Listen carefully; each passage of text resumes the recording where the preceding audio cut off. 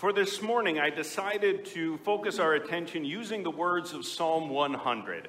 But rather than me just read that, many of our kindergarten and first grade students have been memorizing that text, and so they are going to be the ones to read the text for us this morning.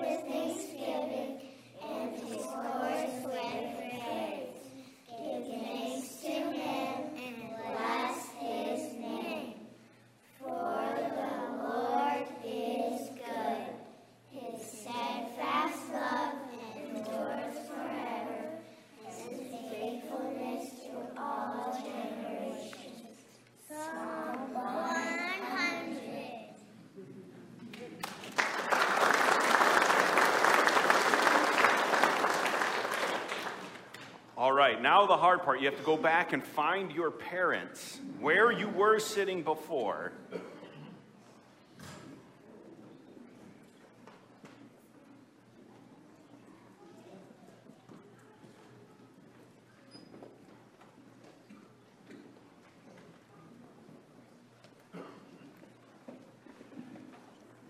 If you're anything like me throughout this week, you've had to remind yourself, what day is it? And it feels like a Sunday today as we gather together because we are here doing what we do almost every single Sunday of the year, coming into this place to worship God. But as we begin our reflections on Psalm 100, the question I want you to start thinking about is, why? Why do you come to this place all of the time to worship God? What is it that draws you here, that motivates you to give up your time this morning and on Sunday mornings and Sunday evenings to come here? Or using the language of the psalm, with what do you come before God? Now, as we think about that, I would guess that if you're like me, and if we're truly honest, the answer to that question oftentimes isn't the right one or the greatest of answers. There are times when we come into His presence with wanting. That the main reason we gather here is because we want to get something from this experience or something from our relationship with God. We remember and have experienced times of great worship where our emotions just flooded over and we were brought near to tears with the joy and knowing that God was with us. And because we hunger for that emotional experience, we come hoping that it will be replicated.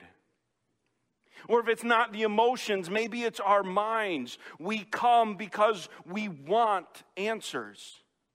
We hope that the children we bring with us will hear something that will finally convict them or draw them into God's presence. We come with our questions and our concerns, and we come to get answers for those questions. Or maybe we come hoping to get a reward, thinking that we have a relationship with God that's such that if we do our time, if we come here and we put in our worship, then that means that we will get something in return from God. Here, God, if I do this for you, then you're going to do something for me. Not the least of which, if we think wrongly, might be the gift of eternal life. I came and I worshiped you, and so now, God, you owe me. Now, to be abundantly clear, not all of that is bad. I do hope that the emotions are stirred at times and the Holy Spirit touches our hearts, and it's a wonderful thing when He does. And we should go to Scriptures for the answers to life's questions that we have. And we do hope to learn and to grow in our relationship with God and benefit just by being here. But if mainly the reason we come is to get something, that's going to fall short, because if we don't get what we were expecting, well, then we'll just stop coming, or we'll start finding another church that might give us those things that we want to get from these experiences. And in the end, if that's our attitude, it becomes very self-focused. Worship is about me and what I gain from the experience, first and foremost. In correlation to that, some of us come with concern or fear. It's the opposite of what I said, that not are we motivated by rewards, but we worry that if we don't show up, well, then we will be punished. That if we don't develop our relationship with God, that there's this God there that's ready to get us back. You didn't do what you were supposed to, and now you're going to pay the penalty. I'm going to take away from your life. Or some enter with obligation. We are here because we have to be. It's routine. And we know that our parents or our siblings are going to notice and say something, and so we better just show up and do our duty. And again, I will confess, there are times when that's true. And quite frankly, there's a lot of things that we do in life, not necessarily because we want to, but we know we need to, because it's good for us and for others. And sometimes that is what happens with our coming here. But I ask that question, and I encourage you to think about that, because the answers that I just gave are such contrast to what we see in Psalm 100. In Psalm 100, in those verses, what we primarily hear is the idea that it's not for the benefit of the author or an exchange relationship with God, but we are called in verses 1 and 2 to make a joyful noise to the Lord, to serve the Lord with gladness, to come into His presence with singing. This simple psalm, memorized by our children, is one that just invites us to come into worship not out of obligation or duty, but primarily because this is a place where we are entering into God's presence, and we are blessed to do so with joy. And the psalm goes on to tell us why we can enter into this presence with thanksgiving. The main reason given in verse 3 is because we know that the Lord, He is God.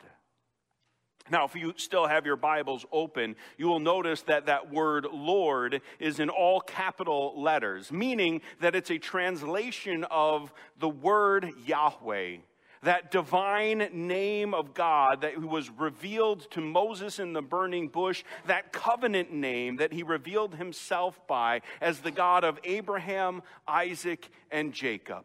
And so when we say that the Lord, He is God, we are saying that our God is not just one of many gods that are out there, the best of the other options. No, He alone is God.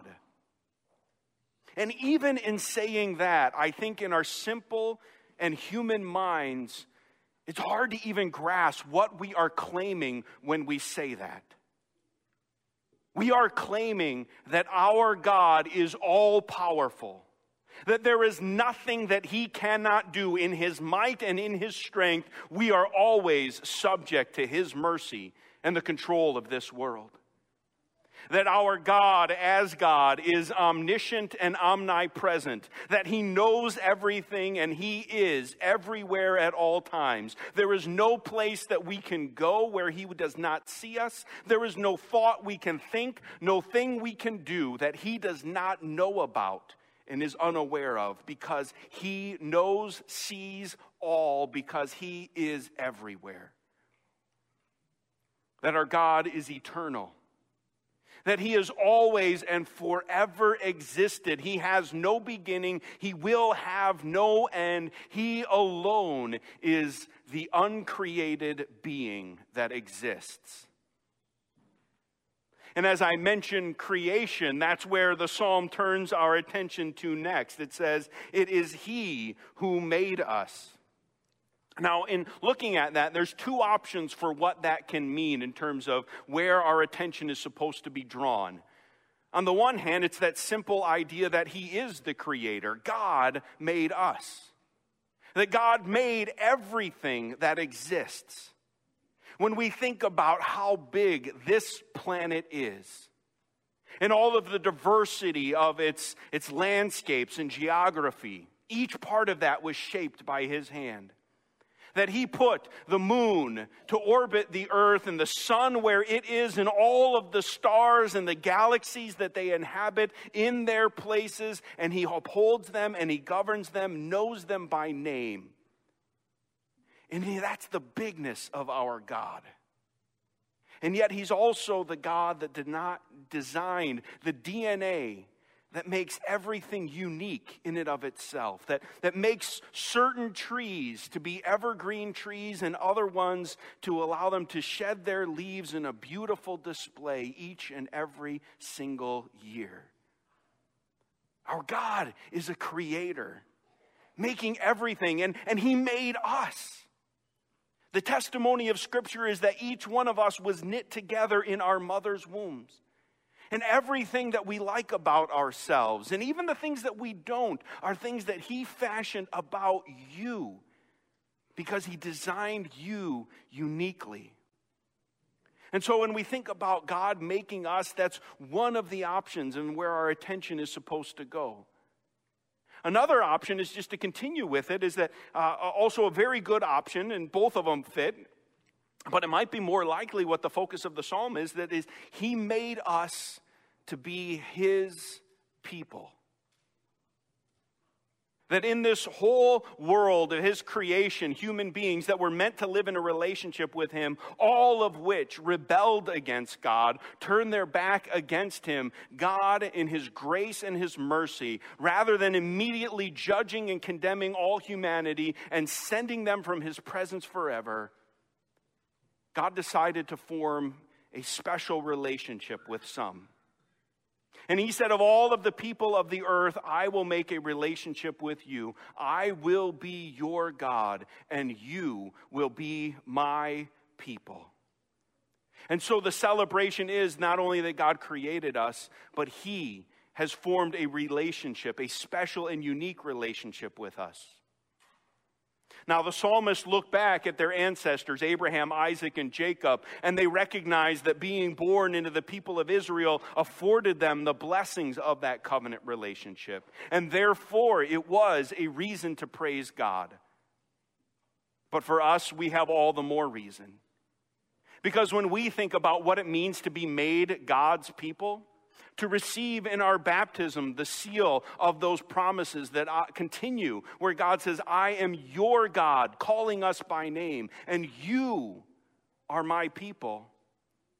We know what it meant and what it took to make us God's people. We know that God so loved the world that he sent his only Son to die on the cross, so that whoever believes in him will not perish but have eternal life. Suggesting that it wasn't because of how good we are or the great things we've done, but it was only by the mercy of God shown through the sacrifice of Jesus, where he, bearing the wrath of God upon our sins, allows us to be forgiven. And that is what makes us God's people. That is the love that he has for you. That's what he was willing to do in order to make you his. So whether we focus our attention just on being created, or more likely focus on the fact that God made us his people, what a reason to praise. Which is why the psalm goes on to continue to just reiterate that call. Because of those things, enter his gates with thanksgiving and his courts with praise. Give thanks to him and bless his name. Since the Lord is God, since he made us and or made us his people, we shouldn't be motivated by obligation or by fear or by any benefit or reward that we expect, but the heart of our worship should always come with thanking our God. Since God has given us so much, especially in the person and death of Jesus, because we have received these promises sealed to us in our baptisms, so that we know that we are his, the only appropriate response is praise and thanksgiving. But if that's not enough, not only is the Lord God, but as it says in verse 5, the Lord is good. That word good can mean a whole lot of different things in the English language, but each one of them applies to our God. Our God is righteous. Our God is holy. Our God is a God of love. Our God is a God that was so good to us that rather than giving us what we deserve, he has given us his love and he has blessed us. I know that this psalm is pretty simple. I know that this message is not overly profound or saying anything radically new, and I hope it's just a wonderful reminder of what God has done for you to encourage your thanksgiving. But that's the whole point. Yes, there are times when we will struggle in our relationship with God, wondering what he's up to and what he's doing. Yes, there are times when we have to force ourselves to come into this place. But I pray, I long, I hope for that heart for all of you that knows and appreciates the God that you are invited to come to this place to worship, to such that every time you come here, you come with a joyful expectation in the hope of meeting with the great God that he is. And so that's the encouragement, especially today, to not worship for what you get from God, to not worship because you have to, but that we inspire hearts that recognize God for who he is and the great things that he has done, and that mostly would inspire us to just truly worship him for all of that. Toward that end, let's have a word of prayer.